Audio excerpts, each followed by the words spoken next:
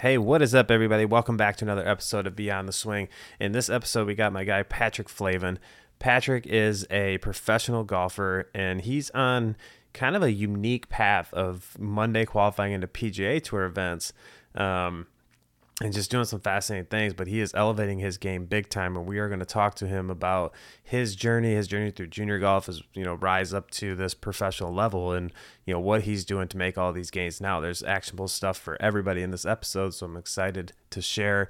Patrick and I resided in the same area in the north suburbs of Chicago for a good long time, so I've known the name for a while. It was the first time we really got to sit down and actually talk, and it's a great episode, so I'm looking forward to sharing. Hey, what's up? I'm your host, Kyle Drink, and we're going beyond the swing. You getting ready for the Corn Ferry event? I am, yes. Yeah, so I Monday qualified in here last year, and last year was like completely underwater, this place. but it's in way better shape. It's a great course. And I'm actually staying with a couple members at a desert forest out in Arizona. Great.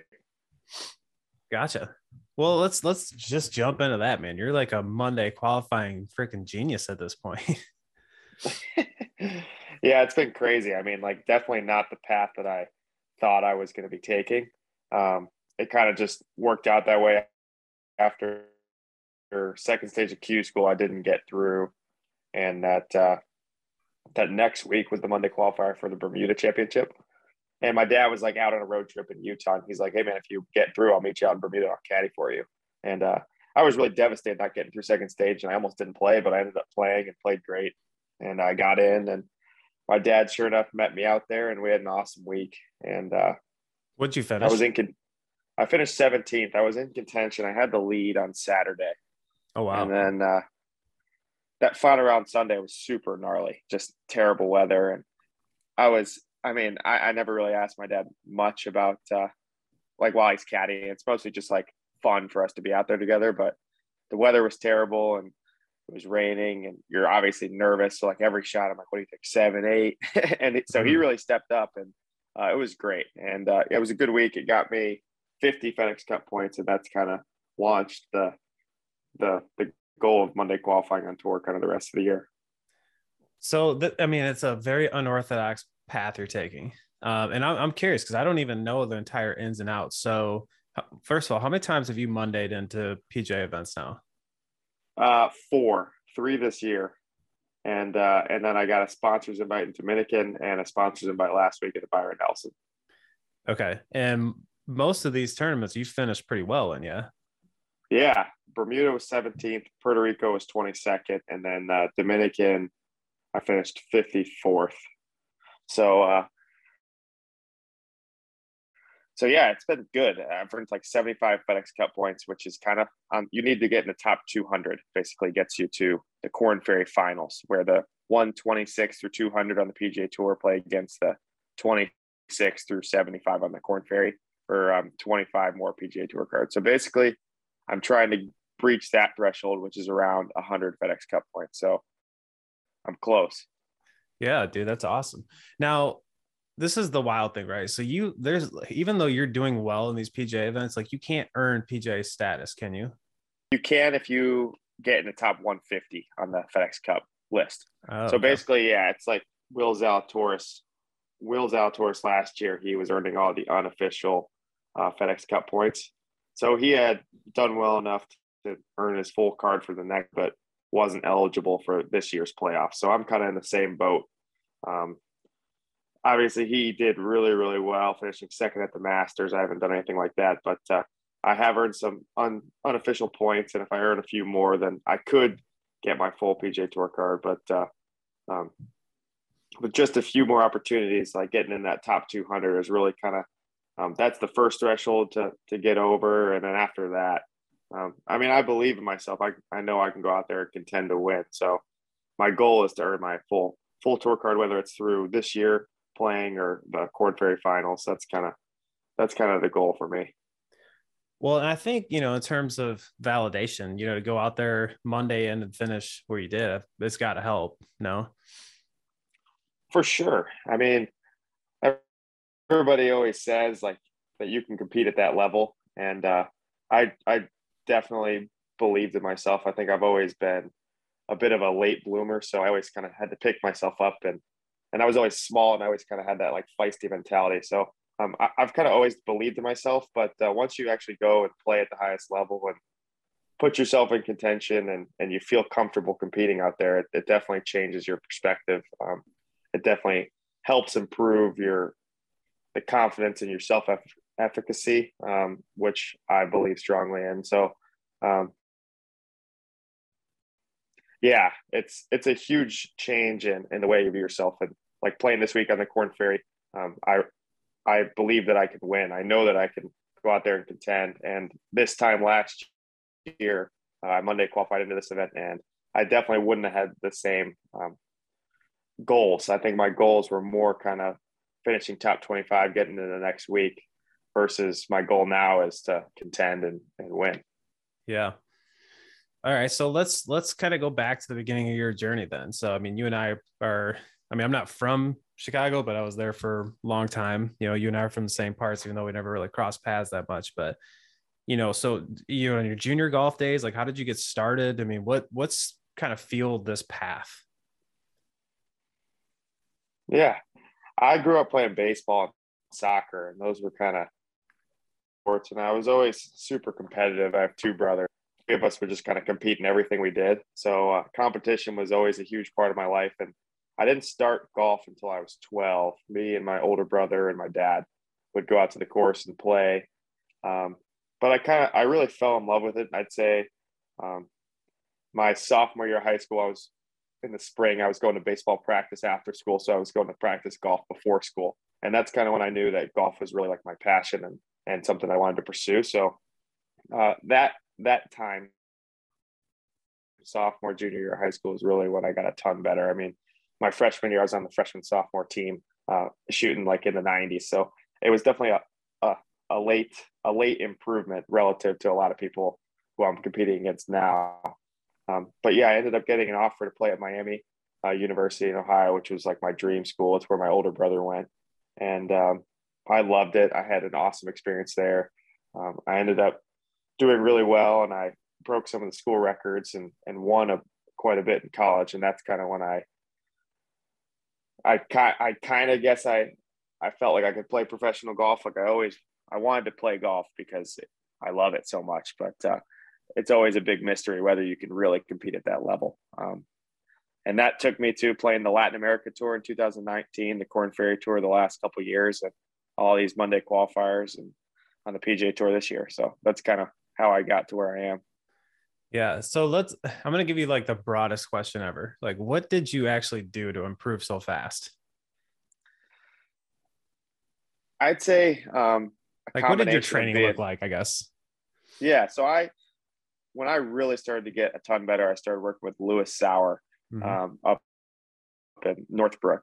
And I had a ton of passion for the game, and I was a cocky little kid, and I had a lot of confidence despite being really bad. So he kind of honed in on that competitiveness, we started doing like all these competitive drills against guys like Nick Hardy and Brian Orr, Mikey Abrahamson. We had these like winter training sessions, and we just kind of went around and tried to beat each other at pretty much everything, whether it was chipping, putting, hitting on the simulator, hitting into nets. And it wasn't anything really in particular. I just had I was super competitive, and I loved the game of golf. So I just spent a ton of time doing it and just kind of having fun competing against my friends. Also, about a similar time, I got a junior membership at the Merit Club. So Don Pieper got us set up, and we were basically full members.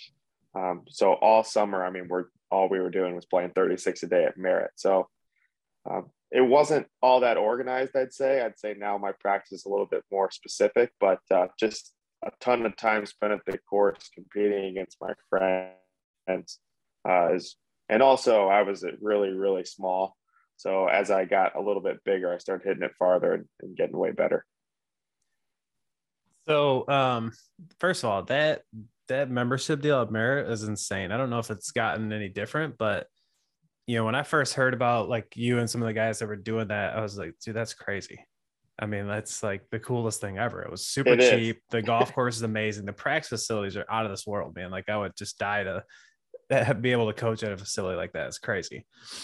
It is crazy. Like the Getz family owns it, and Mr. Pieper is kind of the guy who started it. So without those people, it wouldn't really be possible. I definitely wouldn't be where I am without Merit Club.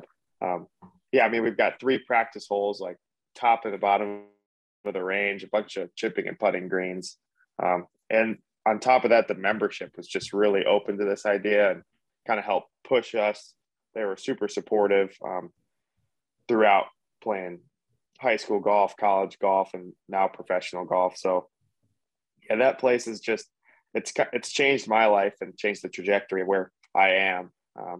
And a huge key to it was a big group of us. I mean, competing against your best friends every day was just like the most fun we could have possibly had. And on top of that, we got way better. Yeah. Now you've said a few times that you were small. Like, let's put some numbers behind that. Like, how tall were you Oh actually? man, I honestly don't even really know. I was tiny, like probably 5'2" ish, like 100 pounds, maybe like my freshman year of high school. And that Really? might be a little generous, honestly. But but I was always super feisty and very gritty, and I talked a lot Mm. of trash despite being so little. And I mean, just growing up playing baseball and soccer, like the team aspect, kind of, I just loved to compete. And I think that's paid a lot of dividends in professional golf now, because when you are under the gun, which is a lot, I feel like I can step up to that pressure. I'm just kind of used to it. I have grown up around that. So yeah, I think playing those other sports definitely helped me develop the competitive juices that I have today, I'd say. Yeah, I think that's a big one. I mean, people talk about it a lot, but I was a 5 sport athlete. I just think it's extremely important not to specialize, and it's nice to hear somebody else. I mean, I didn't start till I was about 12. I mean, truthfully, I started when I was probably 8, but I was such a baby on the golf course. My dad shut it down until I was a little bit older, more mature. But um, yeah, so I mean, it's I think that's good to know that, especially for parents with juniors, you don't need to like grind at 6 years old, or 7 years old or 8 years old. You don't need to go crazy at that age because it really doesn't matter. Like I said, I mean, you could be tiny and then pop whenever. When did you really start to grow? Like, how tall are you now? I'm 5'8" now. Um, I'd say kind of like senior year of high school and freshman year of college. That's kind of when I started to grow, and that's when we started to lift a lot in college. My freshman year, and I think I came in at like 130, and now I'm like 155 ish. Mm. So I definitely a big transformation in my body, which um, helped me hit the ball farther. It used to be like I used to always hit it way shorter than everybody, and now I don't, and it's almost becoming a strength of mine, hitting it pretty far and straight. So I think obviously everybody's different, and like you said, there's just more to golf and more to life in general, and developing as a person than just training in golf. I think playing a bunch of different sports, it was the most fun thing I did. Like I look back on those baseball days and I miss them having teammates. Like professional golf, you have no teammates. So it's really Mhm. nice that I have a really good crew of friends from Merit Club that I view as my teammates in this professional golf journey. But there's nothing better than like baseball and soccer. And I always wanted to be a professional baseball player, and then I turned out to be super small. So golf was a great option. Yeah. So when you actually started your body transform, did that mess you up at all? Like, did you see any dip in your performance or your kind of your game from that? Because I know sometimes, I mean, Jordan's a great example, but Jordan's Yeah, rare. He went from right. like 5'8" to like 6'4" in a winter. I mean, I that was gonna that poor say, kid, yeah, that poor kid went through some troubles. But yeah, I was gonna not say every, yeah, Jordan being so far from the ball, like he did grow a foot. So I mean, I, mine was a lot more gradual than that. So not really. okay, Um, I think definitely like freshman year of college when we were lifting all the time. Obviously, I hadn't been doing any of that, so you show up to the course super sore. I think that was a a big change. So there was definitely some stuff in that regard, but to me, it was honestly just, it was always good because every time I got bigger, I was hitting it farther. And when I was hitting it farther, it meant I could kind of compete against more Mhm. people on longer courses. So yeah, I was kind of licking my chops as I was getting a little bit bigger for sure. Yeah. So, as you're going through your high school career, did you have any really like staple wins that just you were like, okay, I know this is go time? I'd say Nick Hardy was always the guy that I felt like I was chasing. Mm-hmm. And a couple times, junior and senior year of high school, I beat him in some of those like Saturday invitationals and won the tournaments. And he's a great sport. Like I used to always talk so much trash to Nick, and he's like the nicest dude. He would never say anything to me. He just like supported me despite all the trash talk.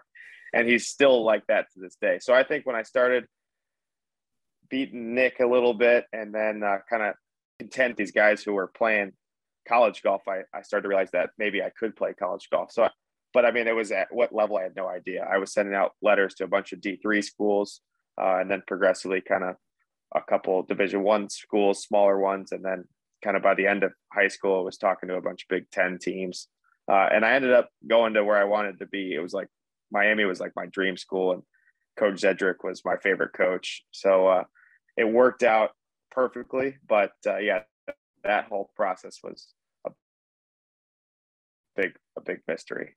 I'd say Well, my junior year of high school, I made it to the state tournament and finished in. Yeah, I can't remember where I finished, but that's kind of when I knew I could. I was getting pretty good. yeah.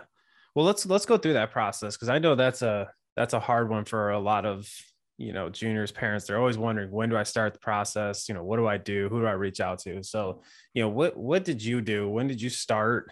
You said you started with like D3 schools, but take me through that process a little bit. Yeah, I'd say the the first thing was just kind of like setting down, like writing down a bunch of schools where you really wanted to go, and then also figuring out if you wanted to play golf there. Yeah, so to me, it was just a bunch of Midwest schools.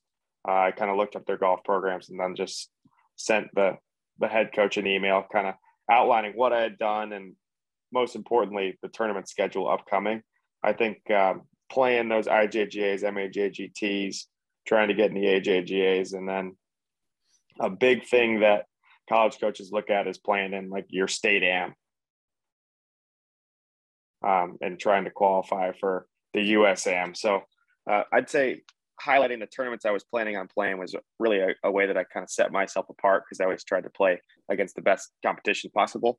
Um, but yeah, it is kind of a big mystery, but I think that the biggest part is sending an email, getting on the coach's radar, and really connecting yourself to that school.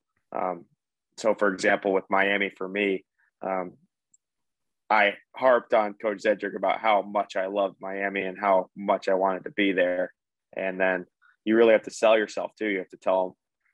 So for me, it was about telling them about how I had improved a ton in my game and how I could see myself becoming a great player. And here are the tournaments I'm going to play. Um, but yeah, that process is also kind of similar to the professional golf process. There's not a lot of information out there about what tournaments are the right ones to be playing, and um, but I think if you can kind of get in touch with the coach and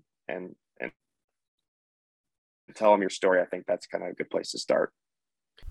This show is brought to you by Mental Golf Type. And if you haven't heard of Mental Golf Type yet, then you need to go to mentalgolftype.com and check this out because this is an incredible, powerful mental game and performance system that you can implement very easily because it is tailored to how you are mentally wired. So some of the questions you might have had along the way of, why can I perform great on practice? Why do I hit it great on the range and I go on the course and it's something totally different? Why am I inconsistent? Why can I score so well one day and the next is something totally different? Well, all of those questions have to do with how you are mentally wired, how you are using your mental energy, how you're seeing targets, how you're making decisions. This is all stuff that has to do with your mental golf type, and you could take your free assessment and figure out a lot of things really quick for absolutely free at mentalgolftype.com. So you definitely want to get over there and check that out because I can't even imagine trying to coach players without knowing that information. So again, check out mentalgolftype.com. You won't regret it. Now let's get to that show. Well, that's well said. I mean, that's something I've always tried to guide people on. I think the keys are, number one is the kids got to do it. If it's coming from the parents or, a recruiting service. I mean, I think some without a recruiting doubt. services are fine, but it's got to come from the kid. And like you said, you got to show that you want to be there, so, when I was going through that process when I was younger, I mean, this was before really the internet era. So I had to be a little more creative, but I mean, I pestered schools. Um, Yeah. the ones I wanted to go to until they gave me a look, and a couple of them were way beyond where I was at that point. But I mean, I still got enough attention because I just bothered them enough because I was like, hey, I really want to go here, take a look at me. Same scenario, but Yeah. I think that stuff's really important. What year were you doing that? Because I think that's another big one. It's like, I got sometimes like eighth graders are like, man, do I need to be doing college stuff? I'm like, I don't think so. Like, not yet. Yeah. I think it was mostly my junior year of high school that I did most of that. Kind of in the junior year fall was really when I ramped it up.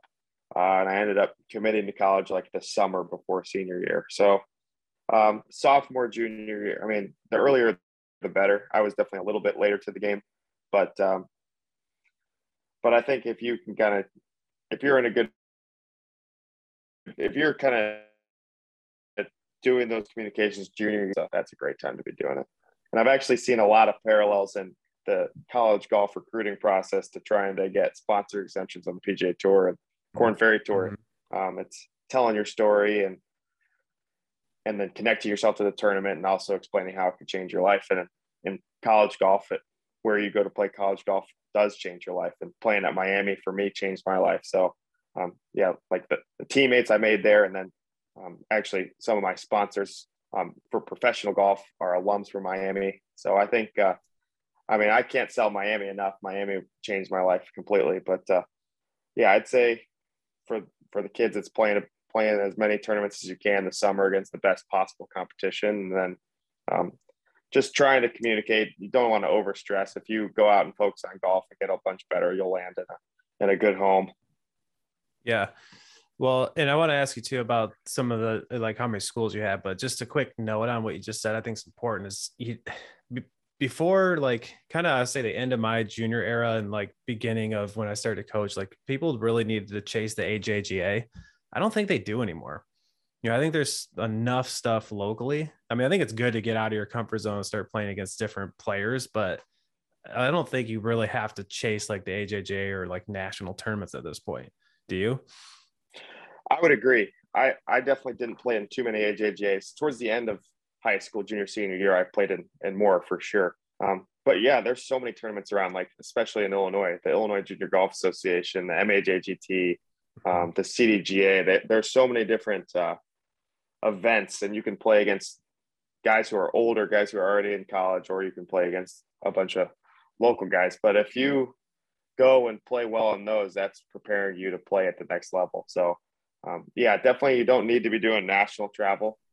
That being said, I think, like you said, going to play different places kind of it's a big challenge of college golf is traveling all over the country and playing these different tournaments. But it'd be better to go out and play a bunch of local tournaments than to do nothing. So I think those local tournaments, especially, we're very, very fortunate in Illinois to have the IJGA. It's run great, and they've got a ton of tournaments. Yeah. Yeah. And it's weird because now that I'm out in Tennessee, I thought it would have been bigger and better, but it's not. I mean, it just goes to show even a cold weather state, how well they did. I mean, it was a short period. I mean, you have 3-4 months of, packed tournament schedule, and then we're freezing, but Right. It's true. yeah, but I mean, it's like in Tennessee, I'm surprised, like, there's not that much, at least in this Chattanooga area, but um, yeah, man. So it's like you said, I think it's good to travel and to, experience that lifestyle if you're going to do that. But, to think you have to do that all the time, I don't think it's a real thing. But, going back to, your schools now. So you picked Miami, Ohio, but how many different schools did you have the ability to go to at that point? Or was Miami the only one? Miami was the first Division I offer that I got. Okay. I started talking quite a bit with Michigan State and Iowa towards the end. Illinois Wesleyan D3 school was another one that I love. And then just a couple more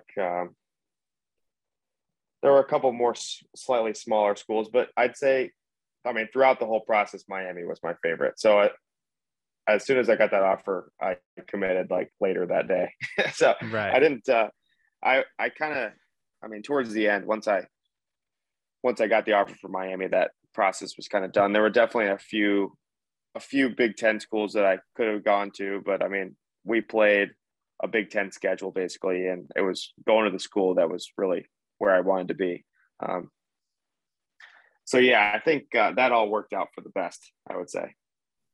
Okay. So now you're getting into college. What was the transition like in those, the first few years? Like, how did you do? How was I guess use the word transition again, but what was that like Yeah. kind of making that jump? Well, like I said, I was kind of a small and cocky dude. And so actually my buddy Scott Cahill was a senior at Miami, and he's caddying for me now. He caddied for me at the Byron Nelson last week, and this is our second week. And Scott didn't like me very much when I came in freshman year. And I won our qualifying, but I was not hitting the ball very far. And we went and played Wolf Run in Indianapolis. And there was one hole out there that was like number 8. It's like a 275 carry. So Scott went into coach's office. He's like, we can't take Patrick. Like, he can't carry this creek. He's going to make a 14 on this hole, and we shouldn't take him. But I think it was also partially because Scott didn't like my attitude at the time.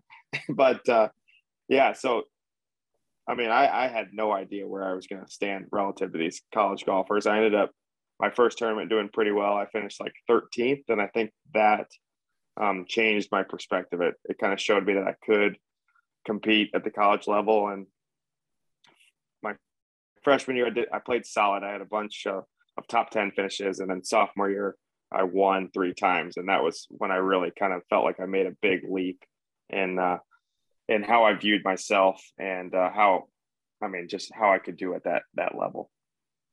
That's cool. So at what point did you, and maybe you even knew this going into college, but at what point were you like, I'm going to take the leap and try to play professionally after school? I had always kind of said that I wanted to play professional golf. The summer before senior year, I won the state am and the state open in Illinois. And that's kind of when I really started to take it really seriously. And that's when I really felt like I could do it. But it's still kind of a big blur. I mean, you're in school all year taking classes and then going to tournaments, and it's pretty much nonstop. And then the summer you've got the Western Am and all those big ones. So it just kind of went by so fast. And towards the end of college, it was like, oh crap, I guess I am going to go do this. And I ended up doing Corn Ferry Q School right out of college and didn't get through. But then I got status on the Latin American tour. I went down to Brazil and we played the Olympic course in Rio, and I got full status down there. And then I was kind of off and running. So there wasn't, I'd say, any point that I just like decided I was going to do it. I kind of always saw myself doing it because the guys I was around at Merritt were all wanting to turn pro. So it just kind of happened, and it worked out. And I played that Latin America tour out of college, and that kind of got the ball rolling. So I want to hear your story of this, but I've always heard, I don't know if it's rumors, but that you got really sick in Latin America. Yeah, I've had a couple of interesting experiences, I'd say, in Latin Let's America. hear Yeah, them. well, we were just talking about this the other day. I was down in Cordoba, Argentina, and actually my older brother and his wife, it was his fiance at the time, they came down to Cordoba, Argentina, which is crazy just to watch a tournament. But it's where I'm anyway. I'm on the 10th hole. It's a short par 3, and this power line falls onto a tree. It's like a bomb went off, like the trees, and everyone runs. This tree on the right side, and I mean, I don't know, not sure how it happened, but all of a sudden there were like 30, but they couldn't stop as this tree is being cut off the grade. Wild. But yeah, I got sick actually that week in Cordoba. I got MRSA, which is like a staph infection on my eye. The next week we went to Dominican Republic, which I spent most of the time like in the hospital trying to figure out what was going on. So I ended up going back home, and I kind of got that taken care of. And I went down to Cancun the next week, and I won down there. So most recently I was down in Chile in December, and I got salmonella down there, and I was one of a few. So I think that Latin American travel is definitely a big challenge. That being said, it was also the best experience I'd say I've had in my life. I got to know some of the guys from Mexico really well, and they became some of my best friends, and they introduced me to some of the guys from Argentina, and then some of the guys from Brazil, and those guys are just so friendly. They're so welcoming, and they do so much for guys who are not from those parts of the world, to make us feel comfortable and to have us appreciate South America. So on top of that, I got way better because it's really, really hard to travel from Argentina to Chile to Dominican and week in and week out. So that's definitely where I made the biggest improvements, I'd say, in how to be a professional golfer. It's pretty crazy because I don't know how many people would be willing, number one, to travel there. I mean, a lot of players that I talk to, that are Corn Ferry or trying to get on Corn Ferry, when Latin America's brought up, they're like, they just, but two, then you go there and and that broke up just a little bit, but you had a tree fall. Is that what you said? Yeah. Yeah. And then you get stick. I mean, yeah.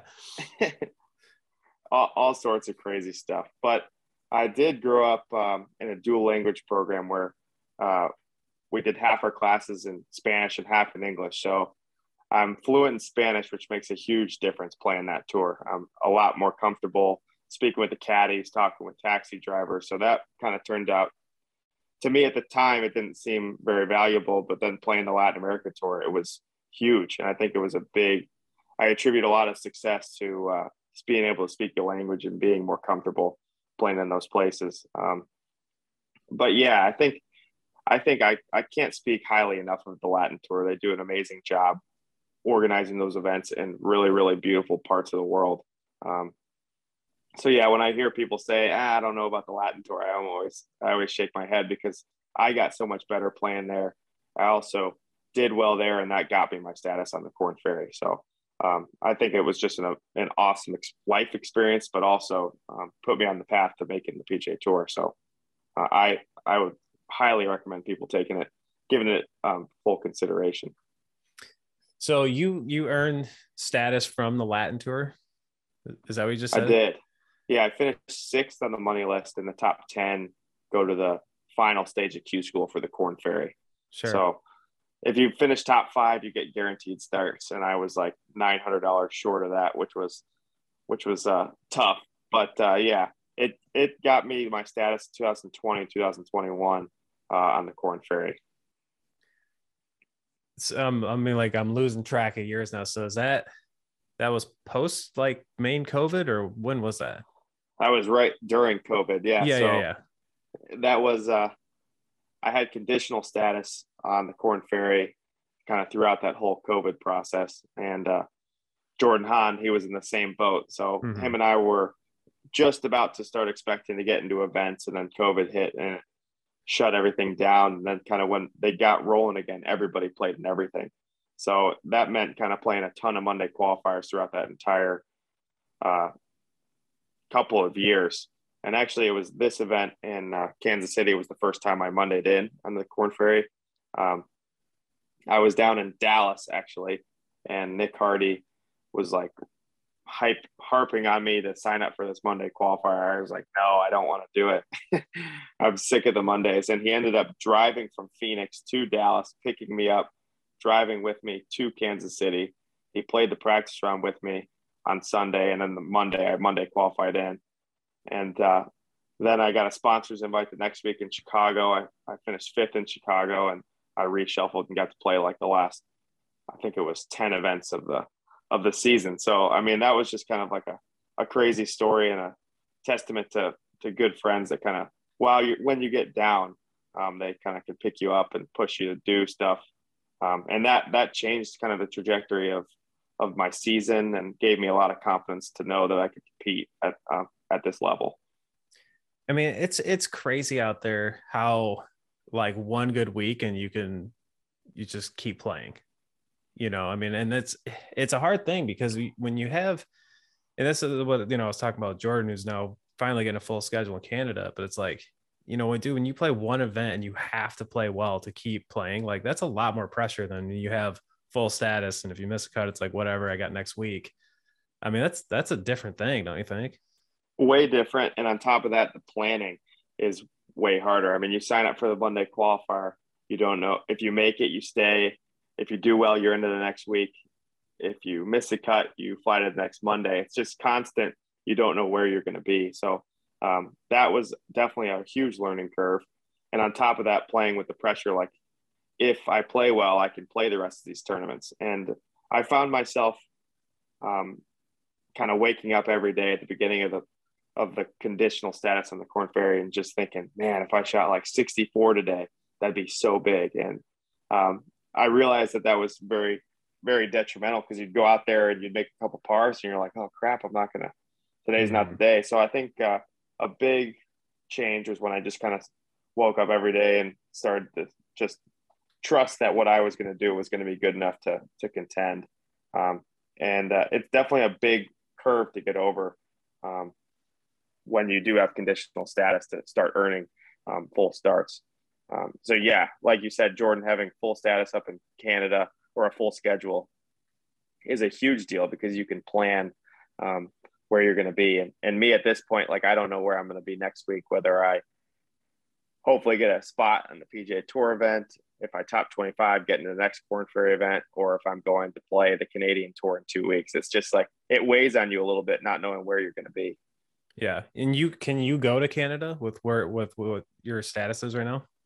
I played 3 events last year after Corn Ferry was over, and I did well. And so I kept my full card up there. So I've got that as an option. I've played the Latin America Tour. I played a few of those events this year, and then a lot of these PGA Tour Mondays. So the other thing is there's no guidelines as to like what is the right way to go about getting your PGA Tour status. So like obviously I'm on this kind of weird journey playing all these Mondays that not a lot of people are doing. So there's not too many I have no idea where I should be, or you just have to kind of make the decision and go with it.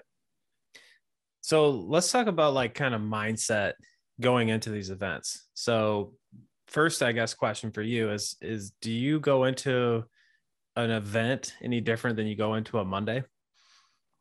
I try not to. I think I've done a really good job with these Mondays, kind of showing up, and I know that I can give myself a chance every time. I don't feel like I need to do anything special. I think a big misconception about the Mondays is that you need to be perfect. So I kind of try to view it as if I give myself an opportunity down the stretch to make it through, I consider it a win. I wouldn't say I have no expectations because every single one of these Mondays, like it could change your life if you get through. But I think I play maybe slightly more aggressive in those Mondays. But in these events, it's kind of a similar kind of mindset because you could change your life if you go win. I think, like I said, I like to focus mostly on just trusting that whatever I do out there is going to be good enough to get it done. There's so many points, thresholds, and different tournaments and those are all extrinsic factors that they don't really help me. So I try to just focus on like the mastery of the game, trying to get as good as I possibly can, and take advantage of every day rather than focusing too much on the results. Gotcha. So, and again, I don't know how much you know about me, but, I have with my partner, John, the platform called Mental Golf Type. I mean, I'm huge on the mental side of the game. And it's specifically like your unique, I guess, qualities and how you think. Like how much do you take stock in that kind of stuff? I mean, do you have certain ways you like to focus over the ball? Is there any kind of mindset things you do, or do you just go play? I definitely do a lot of mindset stuff. I do like a lot of meditation away from the course, and like breath work. And I'm a big believer in that. You need to practice that away from the course, kind of like you practice your golf away from the course. And once you get out there, you can kind of draw on those relaxing moments. You can kind of bring yourself back to those points. So I do a lot of that. I do a lot of visualization, and then I have this one chapter in this book called Fearless Golf.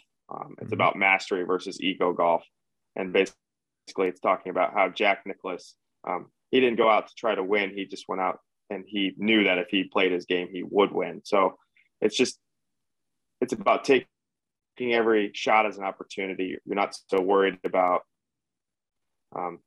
where you in relation to other people. You're focused entirely on where you are on the golf course and trying to beat the course. So I do a lot of that, and I think it's really, really important to stay focused on the mental aspect. And for me, I think grit and competitiveness are the things that have kind of allowed me to be successful. So as long as I can keep those the focus, I believe in myself. Yeah. And I mean, it's definitely easier said than done, because I think just in life and the social media era, especially, of comparing ourselves to others is a real challenge. You know what I mean? So Without a doubt, when you're talking about, that time when you were down and Hardy had to come pick you up, I mean, it's easy to flip on, because all we see on social media is people's happy moments. We don't see their down moments. Yeah. So you're seeing somebody maybe win an event, you're seeing somebody qualify, or somebody seeing you all of a sudden having all this success. It's easy to be like, dang it, like, why is that not me? 100%. In golf switches so much. I mean, every week you're seeing somebody win and you're not that guy, and you're comparing yourself to them and all the things that come with winning. But I think just if you can be gracious while you're losing and support people and be nice to them while they're doing well, it turns quicker than the other way, but like you said, I think if you focus on what other people are doing, it will just distract you from being the best version of yourself. And like Jordan Hahn and Nick Hardy, Brian Orr, those guys have been awesome for me. They've pushed me when I'm not doing as well, and we celebrate each other's wins. And I think that kind of keeps us all going, because there really aren't that many wins in professional golf. Yeah. Yeah. I mean, even and that's awesome to have that, group of friends for sure. And even on the tactical side of the game, it's easy to watch somebody be successful and think you need to start doing stuff different. I mean, we see that all the time. Yeah. Players fade, and it's so easy to do. Like I said, especially with the access to videos and information, you see somebody with maybe a new way of swinging the club. It's like, whoa, maybe I should be doing that. And it's just like so easy to get off of what you've done to be successful, especially if you're struggling a little bit.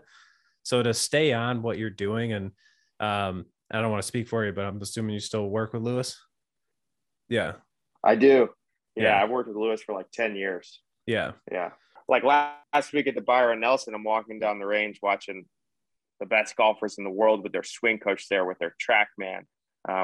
And these caddies, like we've all seen Scotty Scheffler switch caddies to Ted Scott, and he won 4 out of 6 in a row. And I think it can lead you to start thinking like we need. And on top of that, they've got like the torque trailers, like with all the clubs. And it's a huge hurdle to get over, to just trust that what you have and what you're doing is good enough to compete at that level. Because you see the best players in the world, they're not looking over their shoulder at what the other guys are doing on the range. Mm-hmm. So I think that was a big learning curve, I'd say, with getting some more starts on the PGA Tour. And that's why I think you see a lot of guys come off the Korn Ferry, and for a little while it takes a minute, because there's so much going on. And like you said, it always seems like the person next to you has that new thing, the new magical thing that's taken them to the next level, when it's really just sticking to what makes you who you are, sticking to your strengths. And then it's a long season. So you don't need to be perfect. You just need to continue to develop and then take advantage when things are going your way. Yeah, it's well said, man. But understanding those ups and downs is huge. And I've just seen so many players. I mean, we see it at the highest level because it's documented, but it's all over the place, and it's rampant in amateur golf. I mean, it's probably the worst there, right? That people read a tip, Oh yeah. they'll jump to a new swing guy. Like, they just want these instant cures. And it's like the people who have really stood the test of time, players like yourself and, Jordan Spieth's a great example. I mean, how many people were calling for him to leave his coach through his little struggles, and now he's back Right. winning again. It's like, you just sometimes got to grind it out, man. But it's nobody can live up to like what Tiger Woods did. But we all want that. We all want somebody to be this perfect specimen of a golfer. And that's just with the talent pool out there. That's not a real thing at any level of golf. I mean, there's ups and downs, and that's what makes it fun. I mean, if you went out and played like the same way and played well every day, it would be boring. Yeah. I mean, I agree. And I think I'm really fortunate to have my parents are they're like the most supportive people in the world. And it doesn't matter what I shoot, and they always continue to push me and support me. And it's kind of been the same way with my coaches. So I think it's really important to surround yourself with people who understand that you're not going to go out there and play really well every day, but it's more about how you handle yourself and that you continue to try hard no matter where you're at competition. Because like there's a great podcast with Max Homa talking about how he was missing every single cut, but he was trying his hardest for every single event at every shot, because he knew when it turned around, he was going to be prepared, because he had been treating every shot as if he was in contention despite missing the cut by a mile. And I think, like that tenacity is what it takes to turn things around. So I've got a great group of people around me that kind of push me, but also are supportive when things aren't going great. Well, and that's one other aspect I wanted to talk to you about, and I'm really fascinated with everybody is your upbringing and your relationship with your parents and how they work. So I'm sure you've seen through your time as junior college player, there's some intense, we'll use kindly, parents. Yeah, I'd say my parents are the opposite of that. I think obviously they're competitive, but they want to see me do well, but they're like the most supportive people. And when I told them I wanted to play professional baseball, for example, they'd tell me that I could do it, and they'd kind of help me do whatever I needed to do to get there. And then that kind of transitioned to playing professional golf. And I mean, I was definitely a late bloomer. I was not very good at all in high school, but they always supported me, and they made it a priority. They did pretty much everything they could to help me get to this point. So I appreciate them so much. And I think it just doesn't help to have that extra level of pressure from your parents to do well. If anything, I think I've had a lot of success because even if I went out there and played bad and acted poorly, they would say like, "Hey, we're proud of you. Just keep being yourself." And I think that combination of having coaches that are tougher on you is really important. Which he's I think notorious for being very tough on his students. Mm-hmm. And then Coach Zed, my high school coach, Paul Harris, and then all were I'd say really, really tough on me, and you need to act the right way to earn the opportunity to compete. So I think that the combination of that worked really, really well for me. Yeah. I mean, and I think it needs to be, there's a fine line between, how much you push, how hard you be, but like still being supportive. I think Yeah. I've had some horror stories of, kids who would, from as little as being grounded to, I had one kid told me that she was actually kicked out of the house because she didn't play well. I mean, hard stories to listen to, man. But there's that other side where it's like, I've seen parents just like, whatever. And then the kid's just like, I mean, I'm going to go that, hang it's out. crazy. Yeah. What was that? For sure. And I think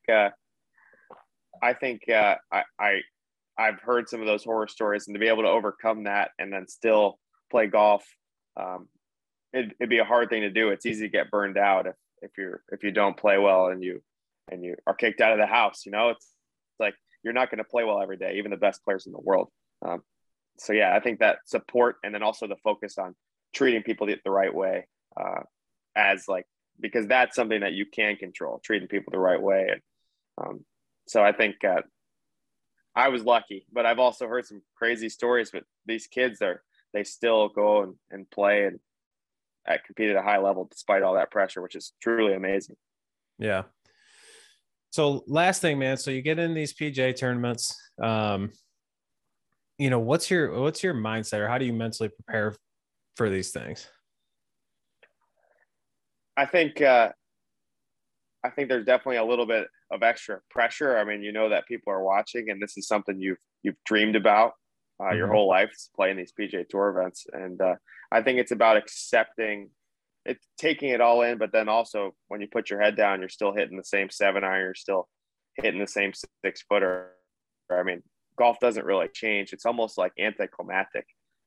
Because at first when you show up, you see the grandstands and the fans and all that, but you put your head down and you're hitting the same shots. And I think there's a lot to be learned from that. It doesn't really matter what tournament you're playing in or whether you're practicing or playing. It's all the same. So um, I think that was a big learning curve, and then also just figuring out what makes you play your best. And for some people, it's like Gary Woodland talks about keeping his chest back. He never lets his eyes get below the horizon. Like he likes to look out and show that confidence. For me, it's the exact opposite. It's about um, Coach Edrick just says put the blinders on, like horses do when they're running the Kentucky Derby. It's keep my head down, focusing on the next step in front of me, and and I know that if I can just kind of keep that focus and keep that competitive edge, that's what works the best for me. But I think it's about finding what's best for you, and it can be completely different than the guy standing next to you. So uh, I think that being said, it's also you need to appreciate what you're doing. Like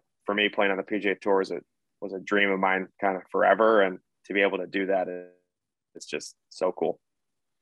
Well, it's important what you said, and again, it goes back to what I was telling you, kind of what I do with mental golf type and essentially personalities is understanding who you are and how you're wired. Um, and that's important again to do, so again, you could hear Gary Woodland say, I keep my eyes up. You try to do that, that might harm you, I did so that. you did that. Yeah. I did that exact thing in a Corn Ferry event last year, and the entire time I was just staring off in the distance, looking at how cool the grandstands were and stuff. And then I was like, "What am I doing?" Like, it's the opposite of what makes me play well. But yeah, Well, and it's interesting too, like how that factors in. So, for example, and this isn't about, going down this rabbit hole, but you know, 75% of the population or so is not wired to be like target focused. Like we hear in, a lot of the books and stuff, like react to the target or keep your eyes up to the target type thing. So a mass population is not wired to do that. And, I've shown a lot of people that exercise, like Steven Yeager, even for example, had him out for a few days, and he was talking about how he's trying to do that, and he was missing cut. And I just showed him, I'm like, dude, go look at the target, try to hit one. And he like bladed it. And I was like, all right, don't even look at the target, just pick an intermediate spot and, focus on basically your move yeah, you've been working on with your coach. And he striped it. And he's like, what the like hell, like one swing. It's wild. But so again, like you said, just following that trap of, again, we call it player envy. Is like, what is somebody else doing? I need to do what they're doing because it's Gary Woodland. He's successful. But it's wild, like how quickly when you do something against how you're wired, like that changes. Like you said, all of a sudden I started looking at the grandstands and it wasn't good. 100%. So, And it's also just ever changing too. It's ever changing. You need to just kind of continue to remind yourself of the things that that you do well. Like even these last couple of weeks, there's been a couple of really important things that I've kind of always focused on that you kind of forget. And then you're never going to be perfect. You have to just kind of continue to evolve and try to make the changes as quickly as possible. so what are those things real quick? Yeah. So like for me in my golf swing, my tendency is not to turn enough. Um, so pretty much the only thing swing thought I think about is just making a smooth turn. And I was playing in Mexico 2 weeks ago. I Monday qualified in there. And for some reason, I was just not making a good turn. I wasn't thinking about it at all. And for me, that the shot I hit is kind of like a weak cut or a pull when I'm doing that. And then I was like 7 holes into the round. I'm like, what am I doing? And I started thinking about making a good turn. I started hitting it great. And I think it's important to not be too hard on yourself. Like that just happens. And you just have to be able to make the adjustment as quickly as possible. Um, and then another thing with putting is holding my finish. Um, so as long as I hold my finish, I'd normally put a good roll on it. Putting's always been a strength of mine. And I looked at after the first day, I looked at in the Byron Nelson last week, I looked at my stroke on video and I was kind of just cutting off the finish a little bit. And when I do that, my speed's not quite as good. And again, I'm like thinking in my head, like, Patrick, this is the only thing that you need to think about to do this well. But that's just kind of part of the challenge is it's just continuing to do those things well. And like you said, be yourself. And I mean, for me, I just started writing those things down and made those, made the adjustment. So it's not always going to be perfect. And I think what makes the best players the best is that when they get a little bit off, they can get themselves right back to where they need to be quicker than everybody else. So that's definitely a big challenge, though. I mean, on the PGA Tour, you can go play well for 30 holes and you make a couple too many bogeys, you might miss the cut. So like this last week at the Byron Nelson, I played some great golf and I missed the cut. And I think it's about remaining positive and seeing the progress, because if I keep playing that way, I know that I will have some success soon, hopefully. Yeah, man. Well, you're doing great so far. And I'm guessing like your short game is probably pretty good, right? My short game and putting is definitely like the strength, I'd say. Well, and I mean, I guess that because if you're little, I mean, almost every little person has to come up with a good short game if you don't hit it very far. So that's for my sure. guess is you had to have a pretty rad short game, but sustaining that through the time. So again, I go back to that, you could be like, well, I just don't hit it far enough, put all your attention on that. And then your short game could go to crap. Yep. Without a doubt. And that's like focusing on what makes you good. Me, I'm not going to be like Dustin Johnson. I'm never going to go hit it like 350 down the fairway all day long.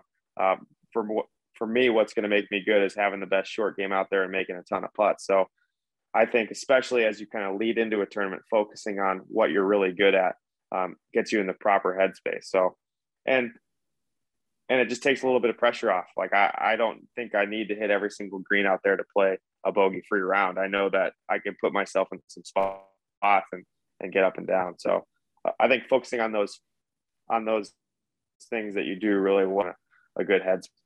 Yeah. So, all right, last question. Being out on the tour, seeing that level, seeing the stars or whatever, like how important is putting? Hugely. Without a doubt, the most important. And even the like bad putters, you hear some of the commentators talk about bad putters. Like that doesn't really exist on the PGA Tour. Like you see guys putt with perfect speed. All the birdie putts that they should make go in. I mean, you hear a lot about like Rory McIlroy not being the best putter. I mean, he's an awesome putter. And I think the time spent on the putting green too from these professionals is like another thing that I like, the highest level guys that I was shocked by. I remember just a short story. I was playing in Wichita and I made the cut, and Adam Svensson, who had already locked his PGA Tour card up, missed the cut that week. And I showed up Saturday for my tee time at like noon. He was already there putting. I finished my round and he was putting. Sunday I showed up and he was putting. And then I finished my round and he was putting. And there was an off week after. So everybody else went home and he was there putting for the next 2 days. And I think at every level, the best players just practice a little bit harder. And I was definitely, that made a big impact on me. And I think if you really want to be good at something, you just got to work at it. So, and he's had a really good start to his PGA Tour season. So there's a reason for it. Yeah. Well, awesome, man. Well, we're wishing you the best of luck this week. I know you got your Corn Ferry event, and then hopefully get more of those PGA tournaments and just keep thriving, dude. I appreciate it. Thanks so much for having me on. Yeah, no, appreciate it. Hey, thank you so much for listening to the end of this episode. I hope you got some incredibly good stuff out of this. It would be awesome if you really find value in this podcast. You drop us a 5-star review, leave a comment. It really helps continue to grow, helps us get great guests on the show, which essentially is going to bring you some of the best information. That is the journey of Behind the Swing, is to get the absolute best out of these people, players, coaches, fitness people, whoever we can find that's going to give you great information to help you grow in your golf game. So again, thank you for following us. We'll see you in that next episode.